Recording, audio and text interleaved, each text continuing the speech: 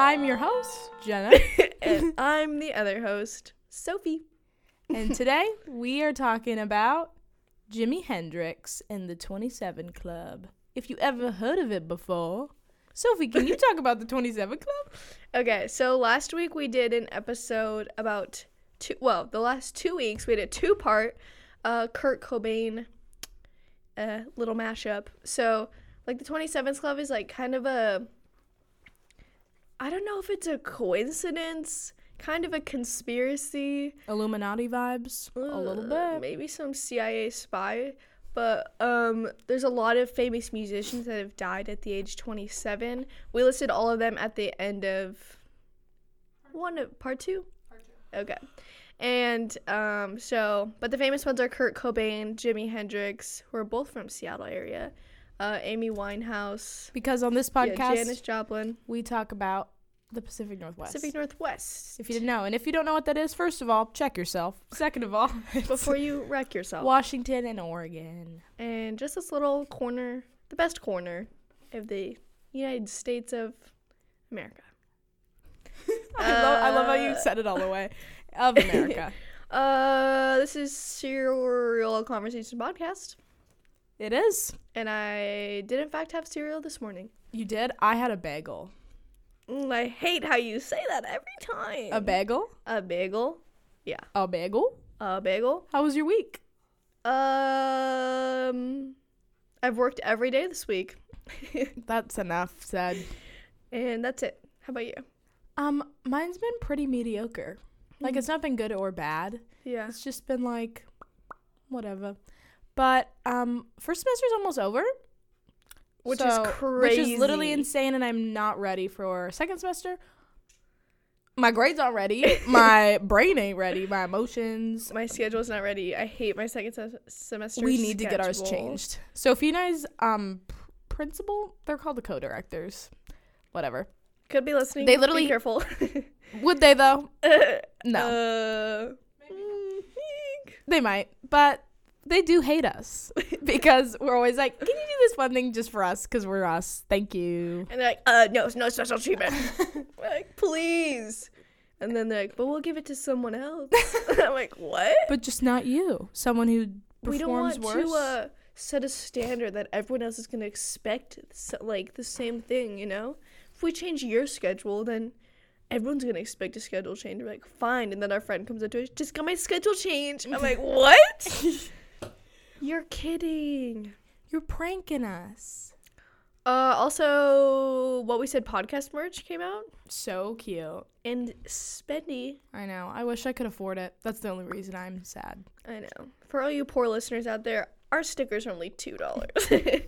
Or free if you leave a review and rate us 5 stars. Or if you see us in real life and you're like, can I have one? And you don't have money, we'll probably give you one anyway. Yeah, I guess. Give us a shout out. We just found a sticker in our hallway, our school hallway today that none of us put up. Or I'm lying. True. But I didn't put it. I didn't lie. But I promise. We had a little Glenda and Greta standoff today. Those are our cars' names. We had a 2017. Yeah. A Jetta. named Greta. Named Greta. And then we got a 1996, I think, Toyota Corolla named Glenda, and we both pulled up. I pulled off the freeway at the same exact time that Jenna was coming down the road. What are the odds? It was perfect timing. I just, like, pulled off, and then we were driving next to each other, looking at each other, and then the lane, ends. And I, like, skirted in front of Glenda, and then we're, like, zooming along, 56, and then I turned right. I think you turned right also, but then you cut off left, and I waited at the light, and then I turned left. We met at the stop sign, but I got there first. And Greta persevered, and she won again. Yeah, but Greta's new and nice. Yeah. And Glenda should have gone an oil change 400 miles ago. So yeah, I do that every time. It's so bad. But bad. Also, it's ridiculous. And I need oil changes are a scam. I'm convinced they're not real. Synthetic oil is $100 every time. I'm like, shut the front door. Shut the front door. I'm in the mood to not wear a skirt and to change out of that and wear sweatpants. Yeah. Wishing I didn't care. I wish like people couldn't see me, but they could only see like my head, so I wouldn't have to dress. Yeah. Cute. You just do your hair every day? Yeah, that's too much work though. Oh, I don't know. And then my face. Just see from my neck to my waist. Just my torso. That could be good. Just like a nice sweater. And that's just all you are. I don't know. I'm just tired of putting together outfits. Yeah. And then every time I like want to wear the same outfit, I'm like, Lizzie McGuire, you're an outfit repeater. That's all I hear. So tragic. That will haunt me until the end of my days. Well, happy holidays to everyone. Yeah, whatever you celebrate, hope it's good. I'm getting my Christmas tree this weekend. My family gets it so late every year. And then my mom, I know you're listening, so I hope you feel attacked because that's what I'm doing. Every year she's like, why do we even need a Christmas tree? And I'm like, cheer, holiday cheer. Thank you. And then when we do get a tree, she's like, it needs to be a noble. There needs to be 10 feet between the branches. And I'm like, remember your tree. Literally, has like 4 branches. It's so bad. Every year, I'm like, woman, if you don't want a tree in the first place, why do you have such a preference? If we get one, you don't get an opinion if you are advocating against us. True. You know, that is a valid point. So, and mom's out of town this weekend, so dad and my brother Josh and I are getting a tree. So we will be getting a dumb thick tree this year. Very excited. Dense. A very dense and vivacious tree.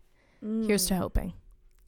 So I'm going to get into our story. I mean, I guess it's a story but it's real. We all have a story. I hated that so much. I'm so sorry. Okay. I have like all of them as little sections. So let me see if I can get my mic right. So this first one's called A Little Background. Do not read the end of the story. No, I cut it out. I edited it out because we full credit to Wikipedia, our favorite source. Yeah. They put like a background in like an overall of kind of their life, like before all the other information. Yeah. And it's always like, and then they did a tragic death. And then I'm always about to read it and I'm like, wait, no, spoiler, even though you already know they died, but like still bad. But still. Yeah. So I was reading this in my History Channel voice before.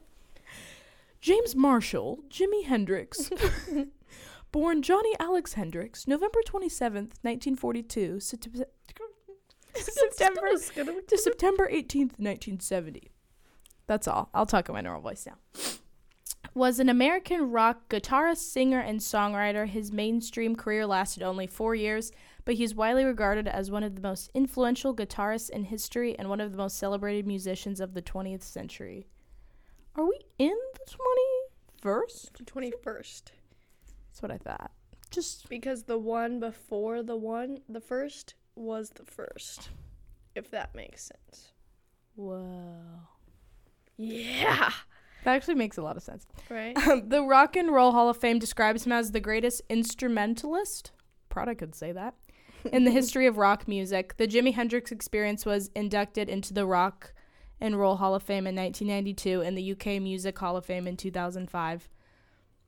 Rolling Stone ranked the band's 3 studio albums among the 100 greatest albums of all time and ranked Hendrix the greatest guitarist and 6th greatest artist of all time. Who makes these calls? I like don't know. Numbers, you think, or like general?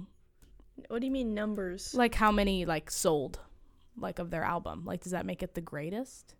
If it's the most sold, or if it's like I don't know. I think it's more quality. Or like the culture around it? I don't know.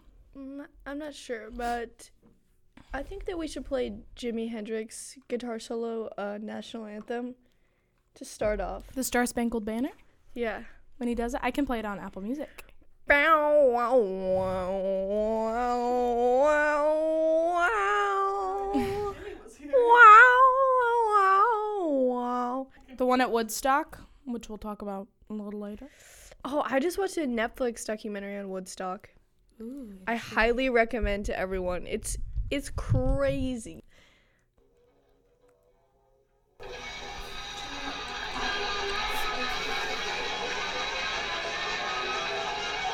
But hold it up.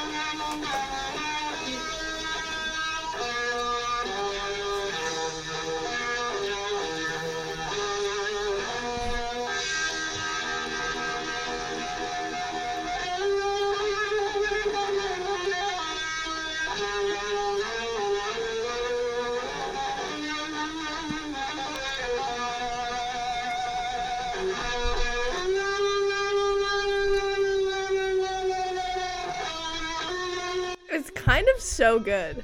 It kind of slaps really hard for absolutely no reason at all. Yeah. But I would also like to say that my cousin played that in, I think, 6th grade in front of the whole school. that is very Kind cool. of awesome. It's kind of a power move. Right? If I've ever heard one. Yeah. So now we're going to figure out who was Jimi Hendrix before the fame. And so we're going to talk about his childhood and his family situation and such. So Jimi Hendrix had a diverse heritage. His parental grandmother, Zenora, what a freaking That's cool so name. cool. Rose Moore was an African American and 1/4 Cherokee. His paternal grandfather, Bertrand Philander Bertrand Flander? Ross Hendrix. That sounds like a cult leader name. Bertrand Philander. Philander. Bertrand Flander Hendrix. I'm sorry, I can't. He was born in 1866, which I'm like, Whoa. That is a long time ago. was born out of an extramarital affair between a woman named Fanny and a grain merchant from Urbana, Ohio, or Illinois. One of the wealthiest men in the area at that time. Urbana Flander? No, Franny Flander. Franny? After Whoa. Hendrix and Moore relocated to Vancouver, British Columbia, Canada, they had a son named James Allen Hendrix on June 10th, 1919. The family called him Al. Oh. In 1941, after moving to Seattle, Al met Lucille Jeter. The year she was alive was 1925 to 1958 at a dance. Oh. They married on March 31st, 1942. Maybe I just need to go to a dance and then I'll meet my I husband. wish we still did that. That's so cute. Like swing dancing and like stuff. the balls that you would have. Yeah. Poor Zelda freaking met her. I know. Hemingway. Sheldon. You mean Fitzgerald? Wait, did I say Hemingway? That's humiliating. Well, it's okay. I know history, a good amount of it. Lucille's grandfather, Jimmy's maternal grandmother, was Preston Jeter, born 1875. That's so long ago. That's weird. Whose mother was born in similar circumstances as Bertrand Philander. So basically extramarital affairs. Lucille's mother, Nee Clarice Lawson, had African American and Cherokee ancestors, and Al, who had been drafted by the U.S. Army to serve in World War II, left to begin his basic training 3 days after the wedding. It's called a short honeymoon. That's sad. 3 days after they got married, he left. Mm-hmm. And Johnny Allen Hendrix was born on November 27th, 1942, in Seattle. He was the first of Lucille's 5 children, and in 1946, Johnny's parents changed his name to James Marshall Hendrix in honor of Al and his late brother Leon Marshall. Mm.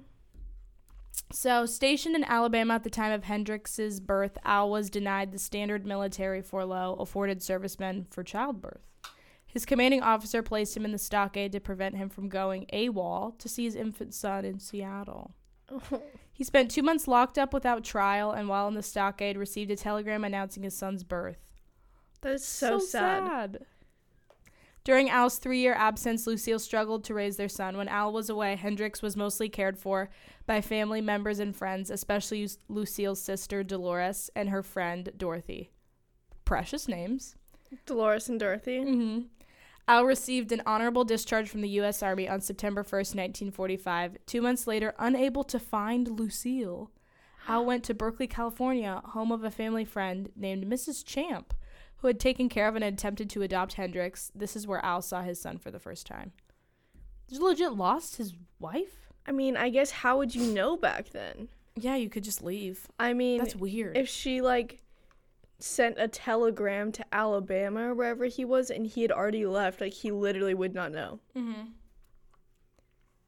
Back then, you could just move and no one would find you ever again. That's insane. Unless you, like, word of mouth, I guess. But that'd be like, no one cares that much. You could change your name and no one would know. That's like, we're like, I think we need to go back. I think I need to go back to time. After returning from service, Al reunited with Lucille, but his inability to find steady work left the family impoverished. They both struggled with alcohol and often fought when intoxicated. Shocking. The violence sometimes drove Hendrix to withdraw and hide in his closet. Oh. His relationship with his brother Leon was close but precarious. With Leon in and out of foster care, they lived with an almost constant threat of fraternal separation.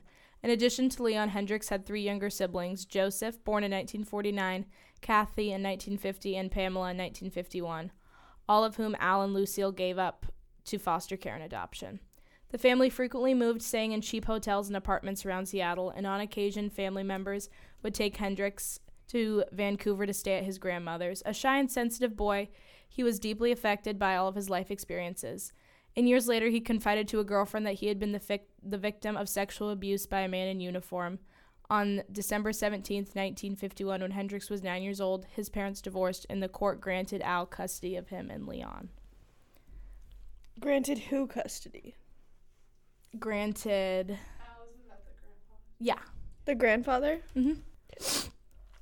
So now we're going to talk about his first instruments, which is like a huge section, because I was like not going to include it because I was like, who cares? But it's actually kind of cool. Okay. So at Horace Mann Elementary School in Seattle during the mid-1950s, Hendrix's habit of carrying a broom with him to emulate a guitar gained the attention of the school's social worker. That is so cute. That's adorable.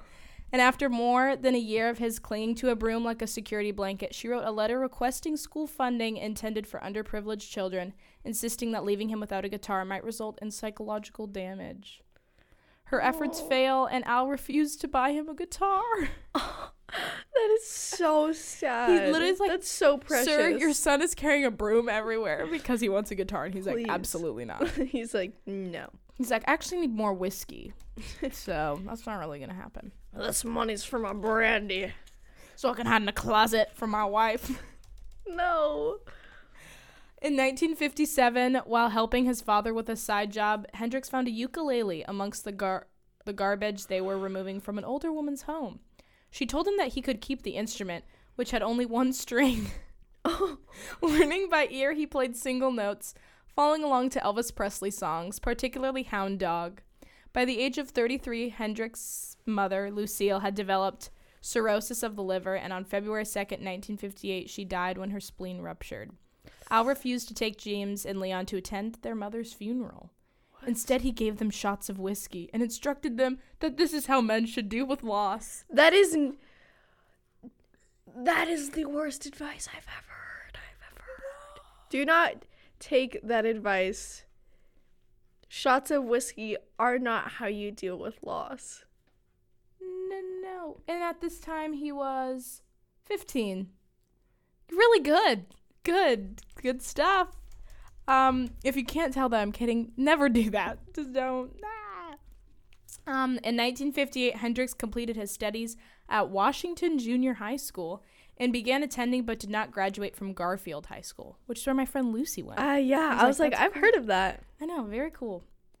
And then in mid-1958, at age 15, Hendrix acquired his first acoustic guitar. Oh. No more broom for this guy, for $5, which is equivalent to $43 in 2018. That's pretty cheap still. I know, guitars are freaking expensive. He played for hours daily, watching others and learning from more experienced guitarists and listening to blues artists such as Muddy Walters, B.B. King, Howlin' Wolf, and Robert Johnson. The first tune Hendrix learned to play was the television theme Peter Gunn. No idea what that is. Around that time, Hendrix jammed with boyhood friend Sammy Drain. Sammy Drain. That sounds like a band name. I know. And his keyboard-playing brother. Very cool garage band. Right. In 1959, attending a concert by Hank Ballard and the Midnighters in Seattle, Hendrix met the group's guitarist Billy Davis. Davis showed some guitar licks. Do they mean tricks? No. Or licks is a thing? Licks is a thing. What is that? Just like a little solo. Oh. Sophie plays the guitarist. And I do not. And that got him a short gig with the Midnighters. The two remained friends until he died. When Hendrix died. Spoiler! I'm so sorry, in case you didn't know. Oh no, what have I done? Soon after he acquired the acoustic guitar, Hendrix formed his first band, the Velvetones. What a cool name. Without an electric guitar, he could barely be heard over the sound of the group. The acoustic guitar in a rock band. I love it. After about 3 months, he realized that he needed an electric guitar. In mid-1959, his father relented and bought him a white Supro Ozark. Cool. Hendrix's first gig was with an unnamed band in the Jaff Room of Seattle's Temple de Hirsch Sinai. But they fired him between sets for showing off. He joined the rock. He's fired for being too good. They're like, no, sir. You're supposed to accompany us. Be more insecure up there, sir, please. He joined the Rocking Kings, which played professionally at venues such as the Birdland Club. When his guitar was stolen after he left it backstage overnight, Al bought him a red silver tone Dan Lectro. Cool. Well, a red nice one? I was like, that sounds dope. Yeah. Before Hendrix was 19 years old, law authorities had twice caught him riding in stolen cars. Given a choice between prison or joining the army, he chose the latter and enlisted on May 31st, 1961. That's such like a weird choice, like the police officials would give him. You know what I mean? Right, because it's like he's not a threat, but he broke the law. Yeah. So they're like, well, I guess we need more people join the military. Also terrifying that just as a man back then, that was like, you just had to. Or, I was talking to my dad about the draft. How freaking scary would that be to be drafted? And if you're just like too afraid, like you just, and then you just have to like be ingrained in your head that it's like okay to kill people, even though you know it's not, but you just like feel like, oh, it's just like, oh. And my dad was like, I would definitely, my dad was like, I wouldn't voluntarily go, but if I was like drafted, I would go. It's like, it's an obligation. And I was like, I wouldn't feel obligated because my name got pulled to fight a proxy war. You know what I mean? Yeah. I'm like, thanks, son. No thanks. Moving to Canada. True. I'm like, men and women are equal, but do not put us in the draft, please. Not that equal. Thanks.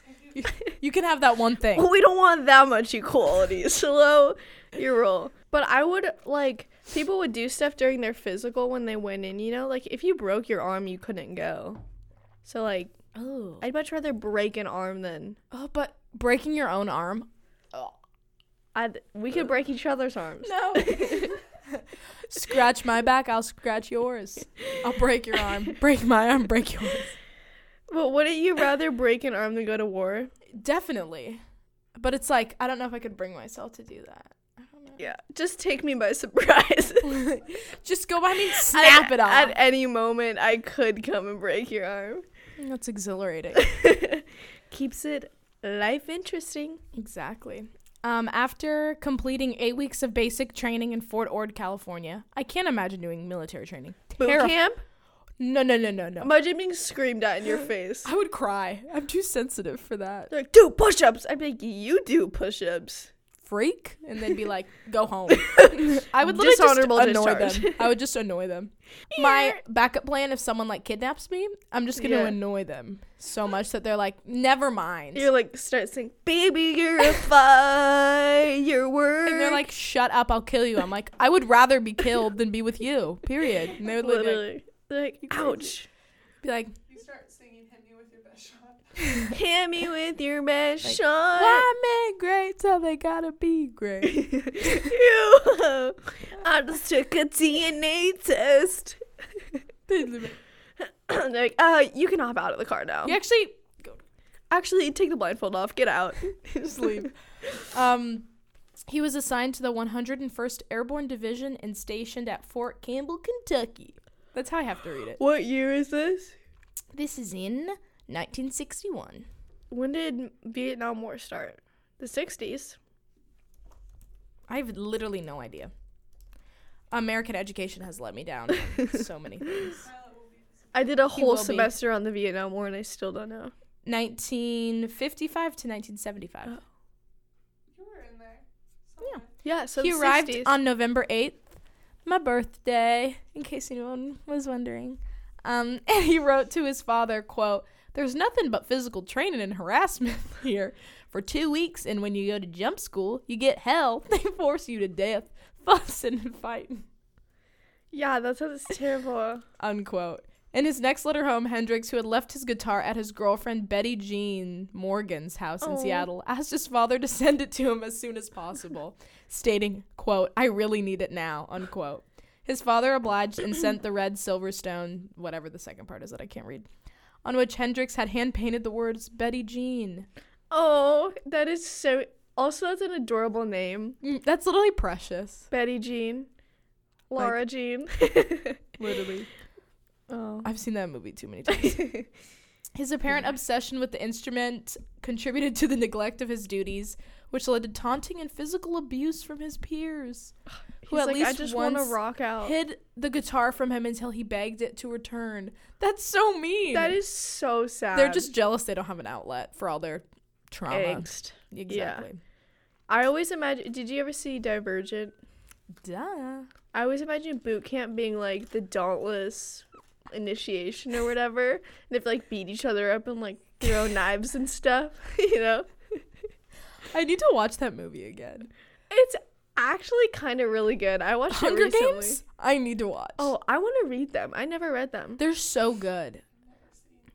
Y'all What? are... You're You've insane. never seen... Claire, you've never seen Divergent or Hunger Games? I've never seen any of it. Literally a freak. Get out. You're fired. Skedaddle. Okay. Skedat. Psych. Podcast. Oh, yeah, we need you. Just kidding. Stay.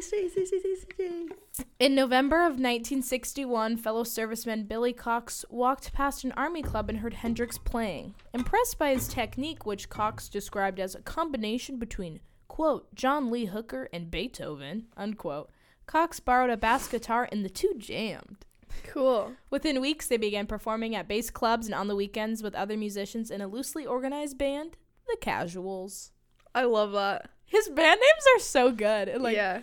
makes me upset. The Velvetones, The Casuals. The Velvetones sounds like the nicest jazz band I've ever The heard. Velvetones sounds like... Did you watch Glee? Yeah. I hate to say that I did as well. When, like, the teachers got together and made, like, the male a cappella band. No. sounds Mr. like that would What's be his the name? name Shoe. Mr. Schuler. Schuler? Shoe? It's like shoot. I don't know. It always it started something. with shoe. Schuster. Yes, Schuster. Schuster. That's it. Yeah. Or like the prep school. Apple Music is trying to bill me, but I don't have enough in my account. Oh God. Or like remember the prep school choir Yes. that Kurt's boyfriend was in? Oh my That's in, like gosh. the Velvetones. So fun. Yes. Yeah. literally. Wait, what was the high school's? Oh, it's just Glee Club, right? No, it was called, Is like, The New... Oh, what were they called? Clara, did you watch Glee? Glee A Club. little, not much though. Glee Club. Club name? Mom did get the Christmas CDs every year though. It was called The New Directions. Oh, weird. Remember how weird that was? Because it was before One Direction. Yeah. I literally love One Direction. I forgot. I made a No. playlist last night, and I couldn't. I just was listening. No. I think that the song, I think that the majority of female insecurity and not, identifying with just how beautiful we truly are comes from the song, What Makes You Beautiful? What Makes You Beautiful. That song is bad. You don't know Because- you're beautiful, and that's what makes you beautiful. Now all of the world is insecure. For real. I'm We like, think we're not supposed to know that we're pretty. like, what the freak? No, Yeah. no. Yeah, And I know exactly. it's like meaning, like, you're just so good. Humble. Girl, I'm just going to tell you this so you fall in love with me, so you become reliant on me and have a toxic relationship. But you can't tell me that Kiss You by One Direction doesn't slap. Or they don't know about us. What a feeling. I honestly don't know any of them. I will force you to listen to some. I just remember my 5th grade teacher learning What Makes You Beautiful on the guitar, and all of us were like, yes, yes, like screaming it. You don't know you're beautiful. You are insecure, and that's attractive because then I can take advantage of you. Because you're relying on me. I'm your self-esteem. And yeah, that's pretty much it. You don't know you're beautiful. And I'll tell you you're ugly if you don't love me. If you want to break up with me, then you're not pretty anymore. Then you're disgusting. I wish you could see our dance moves right now. We are so good. We literally need to like record these if we... But then that's another technological thing that would go wrong. It'd be a YouTube channel. Exactly. We'd get like 25 views, but it would be good. They'd also see you like picking your nose periodically and stuff. Exactly. Hendrix completed his paratrooper? Yeah, that's the word. Training in just over 8 months, and Major General C.W.G. Rich awarded him the prestigious Screaming Eagles badge. On January 11th, 1962. By February, his personal conduct had begun to draw criticism from his superiors. They labeled him as an unqualified marksman and often caught him napping while on duty and failing to report for bed checks. On May 24th, Hendrix platoon sergeant James C. I literally can't speak. On May 24th, Hendrix platoon sergeant James C. Spears filed a report in which he stated, quote, he has no interest whatsoever in the Army. It was also an ultimatum, though. Like, he didn't really... Yeah. It is my opinion that Private Hendrix will never come up to the standards of a required soldier. I feel that the military service will benefit if he is discharged as soon as possible. Unquote. On June 29, 1962, like, yes! Hendrix was granted a discharge under honorable conditions. Hendrix later spoke of his dislike of the Army and lied that he had received a medical discharge after breaking his ankle in his 26th parachute jump. That's funny. That's what you gotta do. I bet he was just being a bad one, so they would send him home. He's just, like, genuinely not interested. Exactly. He's like, I only did this because I didn't want to go to prison. Exactly, but he's probably like, Loki didn't do anything in prison. That would have been nice. Yeah. This sucks. What would you rather do? How long in the Army and how long in prison? That's the thing. Exactly. So it looks like he was in there. He got in at 1961 and got out in 1963. Oh. I'd much rather do that, I think. Yeah, because it's like at least you're moving and doing stuff versus in prison you'd literally just be... How people are in prison for like 20 or 30 years. Oh, like, it's like... Dave's coming. That's so scary. Yep. Being in prison would be terrifying. People... like trying to shank you. Ooh, no, not a vibe. What if you fell in love in prison? Have you seen Love After Lockup? No. Me neither, but my sister's obsessed. It's like people that fall in love with people that are in prison and then they get out. It's a reality show. What? Love After Lockup. We need to do an episode reviewing that. That's where we just watch Love After Lockup and then talk about it. Yeah. Like a Bachelor recap. I miss The Bachelor. Oh, I know. I'm so ready. Peter. Freaking Peter. Oh Peter's my gosh. The Bachelor. I'm so sad. I'm annoyed. Like, anyone you could have else chosen Mike. Honestly, would have wanted Jen before Peter. At least it would have been interesting. Yeah. Freaking Peters is about to be so boring. He's just going to be logical and then just choose people and there'll be no drama. Hannah's was insane. Hannah's was crazy. Literally every episode something huge happened. Yeah. This almost was a Bachelor recap podcast. That would have been so funny, though. We would have been excellent at that. Yeah, there's too many of them, though. No, I guess there's a lot of true crime ones, too. Exactly. Whatever. Maybe we'll do a mashup. Ooh, yeah. That could be good. Murder and Bachelor Nation. Yeah. It's so good, though. If you guys don't watch, I 10 it's out of 10 a must. Recommend. It comes out in January. Like, it's not even that trashy, okay? Honestly, no. Would you go on The Bachelor? I hate to say that I would not. Really? No, I don't. My morals just wouldn't let me. I think I just would. I just don't think you should have that many like emotional connections with people at once. I feel like it would just end badly. I'd do it for the fame. Exactly. That's why we're very different. For the Instagram followers. Oh, exactly. I need just you for to the go on that podcast show. followers. Please. Literally, please go on. Undercover agent for the podcast, and I secretly like you put report to stickers you guys. all over the mansion. People are like, what are these? Like, cover the mansion in stickers. Literally, the family that lives in there during the year is like, Does someone live in there? yeah, family does. No way. Yeah, That's they someone's rent it house. out. Yeah. How weird. I read an article about it. It was crazy. See, that's when I'm a journalist. That's the stuff I want to be writing about. You're gonna interview the family that lives in the Bachelor Mansion. Oh my gosh, yes. I would. Oh, sometimes I'm like, being a writer for People magazine. I'm like, that'd be the worst but most entertaining job of all. Oh yeah, but also like I didn't know that the Bachelor and Bachelorette didn't get to choose the dates. They don't. Oh, that's They're like weird. already made, which I think kind of sucks. Because I would just be like, I want to do this crazy thing. How long have we been recording? 37 minutes. I'm on page 4, so we'll go to page 6 and Okay. then we'll stop. I feel like we have a good. You'll just cut this out, obviously. Yeah. Like talking about Hendrix and then talking about other things. Got a good Bachelor ratio. Nation. Bachelor Nation. Also, all of the old contestants have podcasts. All the what? Old contestants have podcasts. Literally all There's of them. so many. There's so many. You're like, okay, Deborah, no one cares about your boxed wine ad. 64 roses. Oh my gosh, stop. That's the old Bachelor's, the last Bachelor's wine company. Isn't it because it rhymes with cystic fibrosis? 65 roses. I mean, he like has a charity for cystic fibrosis.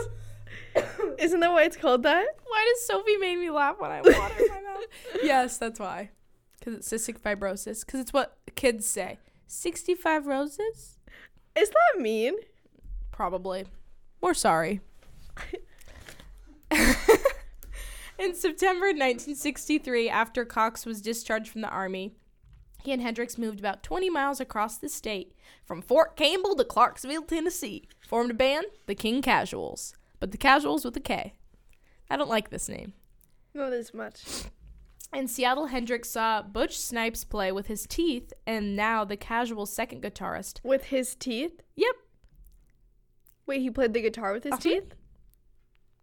I said, might need to try it out. Might need to post that on the Instagram. Mm-hmm. Follow us at Zero Conversations Pod. And the Casual second guitarist Alfonso, quote, Baby Boo Young, was performing his guitar gimmick. So we're doing the teeth, and then he was doing some gimmick too. Not to be upstaged, Hendrix also learned how to play with Way. I don't know. With Way? With Way. I don't know what that means. He later explained, quote, the idea of doing that came to me in Tennessee. Down there you have to play with your teeth or else you get shot. There's a trail of broken teeth all over the stage. Oh, that's so sad. Ow! Literally ow! On an electric guitar? I don't think he's being literal. I don't think there's like actually broken No, there teeth. isn't. But imagine. How would you even... Everyone try it right now. Everyone put a pretend guitar in front of you. Grab a broom and Everyone play it with your teeth. Grab your emotional support broom. Although they began playing low-paying gigs at obscure venues, the band eventually moved to Nashville's Jefferson Street, which was the traditional heart of the city's black community and home to a thriving rhythm and blues music scene. I don't know why words are just... Reading aloud is more hard. difficult than you'd think. I literally was in Dave's class and I had to read something out loud and we were reading a poem and I was literally like... I was like, why can... In my head I can read it obviously perfectly, but it's like... Also weird that you can't change the volume of your thoughts.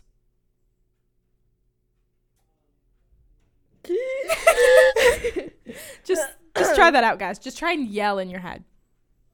You can't. It's not I can't think anything right now. Exactly. And then do you think in your own voice or do you just think in words? I'm not sure. I think in words because when I listen to this and hear my voice, I'm like, oh, throw up, throw up, throw up. Exactly. So if I heard my thoughts, but it's like, are my thoughts in voice? a different voice maybe in my head? Or are they just words that I'm seeing? But I don't see. I don't. When you dream, do you see faces? Or do you just know it's the people? I see faces. Because your brain can't make up faces you haven't seen before. I know, but some people, like, I feel like sometimes I don't see faces. You just know that that's them. Yeah. Do you hear things in your dream? Yeah. No, it's called schizophrenia. Seriously? No. Oh my gosh. I was like, wait, what? I had the most whack dream ever last night, and I remembered it right as I woke up, and I was like, no, I remembered. I won't write it down. And now I'm like, what the frick was my dream about? Because you ever wake up, and it was like, it felt like you were awake all night because you were in a dream. I had a really long one last night. I had a really long dream. Now I'm just remembering. I don't know if she's listening, but I was at my friend Ella's house, and like her mom was there. Dreams are so weird. I'm like, why was I thinking about Kristen? I don't know. Oh. Okay. Do you dream in color? Yeah. Do you hear? I actually don't see color. So. Do you hear things in your dreams? I was kidding. Oh yeah, you do. I'm joking. Schizophrenia. What'd you say? Never mind. I asked if you heard things, but you already said that. Yes. I hear things. I see things. I think things.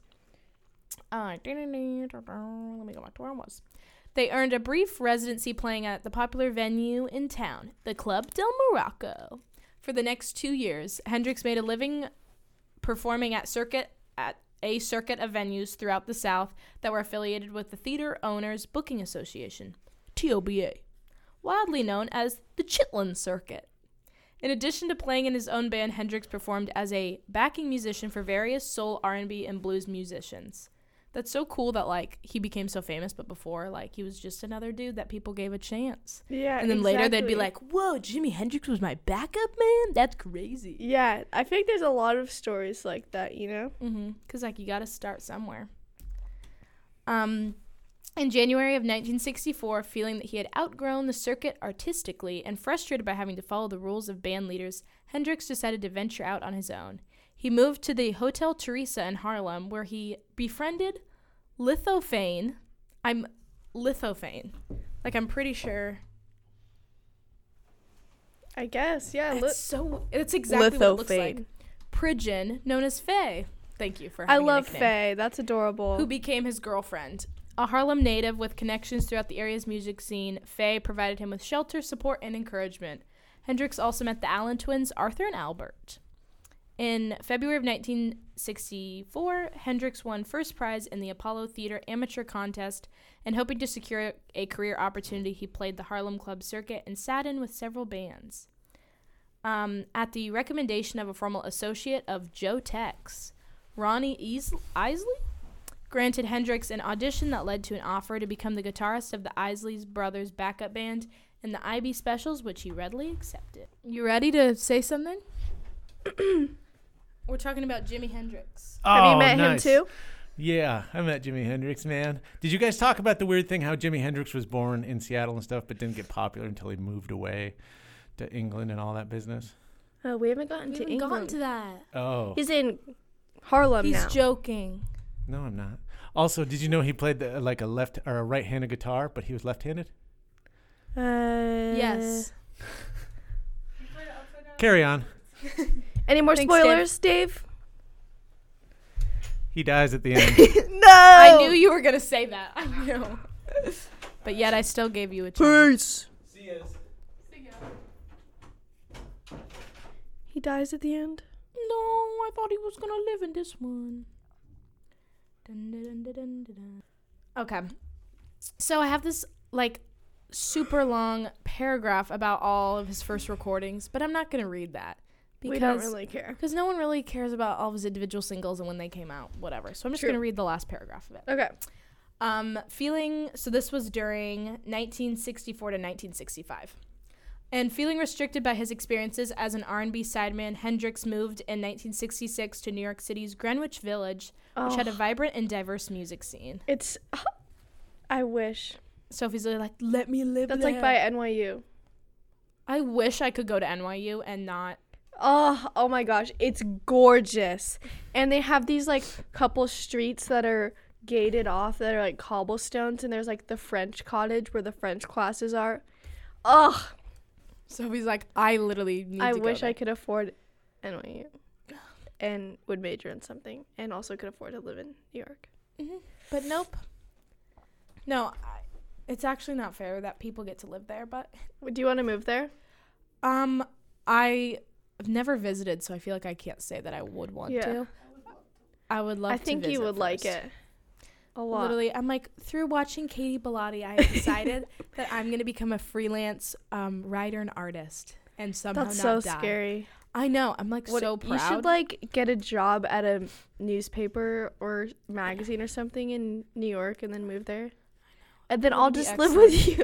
It'll literally just live with me fine. Yeah, we could do the podcast. Oh my gosh. Imagine if we did it until we were like 80 years old. And we had our I whole wonder, life what are documented. podcasts going to be like when we're 80? They probably won't be a thing. We'll probably have something else. True. If you think about it. Because They're like, remember when the podcast and the CD and VCR. Oh Exactly. yeah, radio. we're like the written down word. the drain. Books. Mhm. All libraries will be out of business. I feel like books are never going to go away. I don't think so either. They'll always be at least digital. Like you'll always have something. I don't don't like it. I've never liked reading digital. I listen to audiobooks, Yeah. but Audiobooks are good, but it's like there's something about reading words and turning Yeah. the page. the paper on the There's something skin. about the papyrus that really just gets me going. Oh, every time. In Greenwich Village, he was offered a residency at the Cafe Wa on MacDougal Street and formed his own band that June. Jimmy James and the Blue Flames, which included future Spirit guitarist Randy California. What a cool name. Randy, California. That is such a cool name. The Blue Flames played at several clubs in New York, and Hendrix began developing his guitar style and material he would soon use with the Experience. What is that, you may ask? Don't freaking ask. Keep listening. Now we're getting into the Jimi Hendrix Experience. Crazy. You have 10 minutes, by the way. Perfect. We're just going to get started talking about that, and then it goes into like his UK success, so we'll just cut it off there, and then we'll get our two-parter, which will be out next week, which will be the week of... Next week. So afraid of you. Two-part part 2. By May 1966, Hendrix was struggling to earn a living wage. That's so crazy because he becomes like one of the richest people. Yeah. And there's so many people that fail. Mm-hmm. You know, people always hear these success stories. There's about how they so started many from artists nothing. that just fail. There's so many failures. Think about Jed once again. Oh my gosh. Playing the R&B circuit, so he briefly rejoined Curtis Knight and the Squires for an engagement at one of New York City's most popular night spots, the Cheetah Club. That is where you'll find the Cheetah Girls. During a performance, Linda Keith, the girlfriend of Rolling Stones guitarist Keith Richards, Whoa. dope, noticed Hendrix and was mesmerized by his playing. She invited him to join her for a drink, and the two became friends. Aw. AKA lovers. Oh my gosh. Are you telling me that a man and a woman cannot have a friendship Resist? without romance? No, I think that's false. I think it's false as well. They could be gay. While Hendrix was playing with Jimmy James and the Blue Flames, that's so good. I love it. Keith recommended him to Stone's manager, Andrew Loog Oldham, and producer Seymour Stein. Seymour, what a weird first name. It's fine. I swear I've heard the weirdest names on this podcast. Yeah. But they're cool. Like, I'm glad it's Yeah, not just really like cool. Jenna's. Sophie. Emily. Hannah. Hannah. Oh my gosh. Haunted by Hannahs. There's so many. Emma. There's so many Alexes in my art class. Oh my gosh. She's like Alex B, Alex F, Alex I P. saw this TikTok and they were like, here's my theory. They go, have you ever met an Alex that was smart? And they just went. And I was like,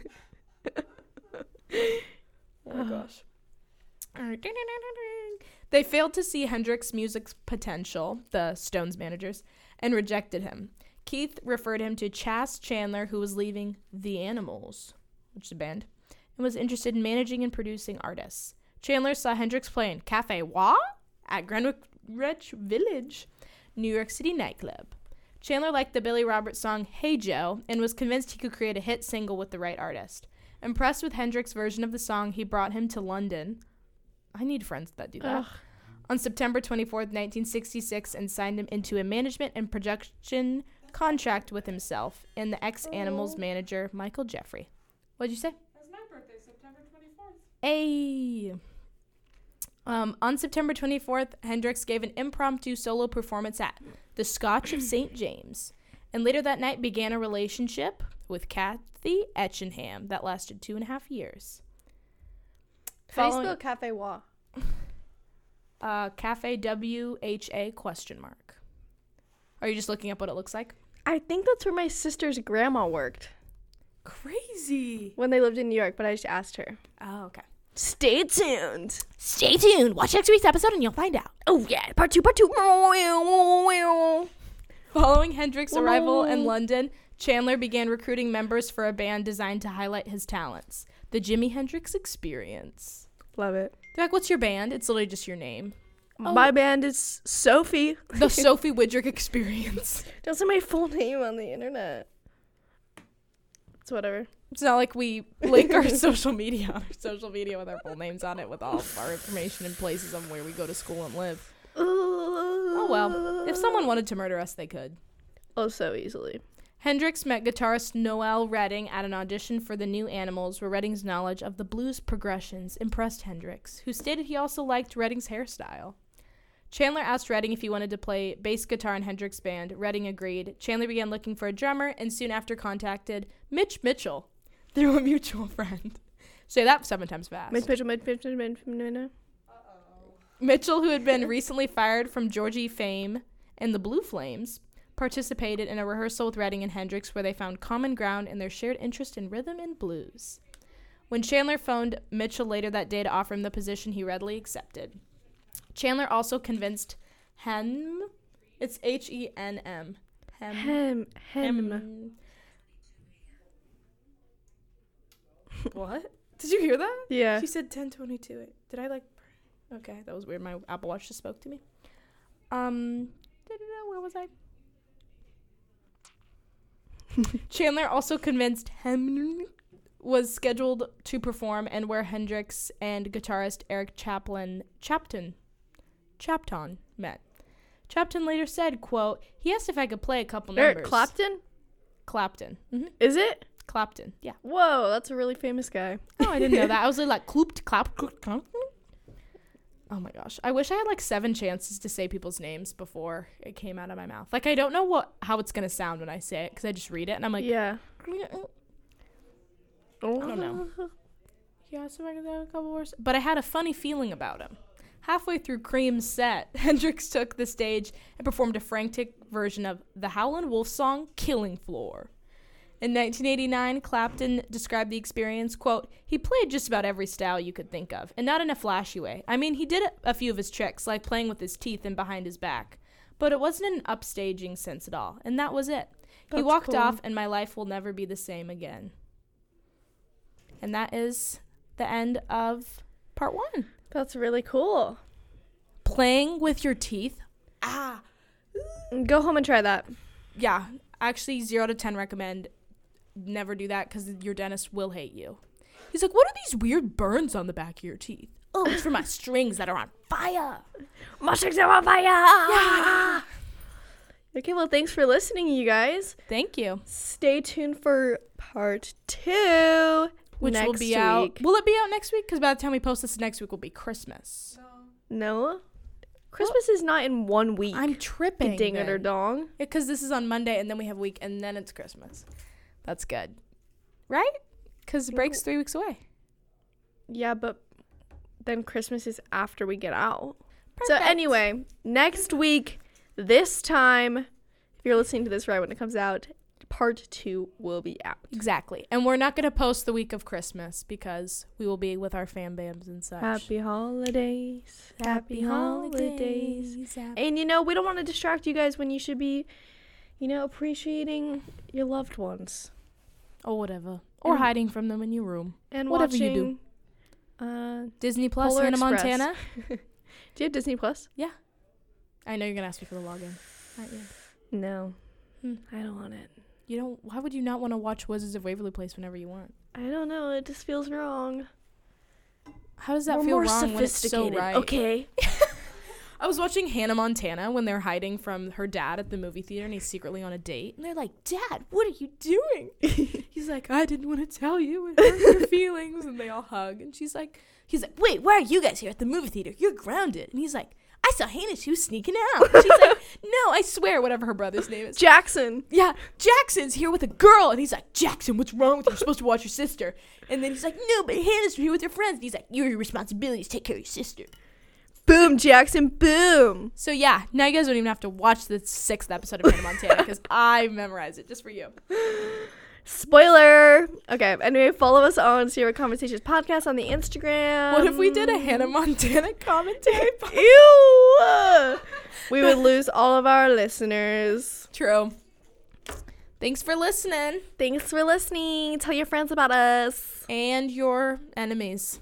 And your frenemies. Mwah. Don't forget. Go to therapy. And eat cereal. Bye. Goodbye.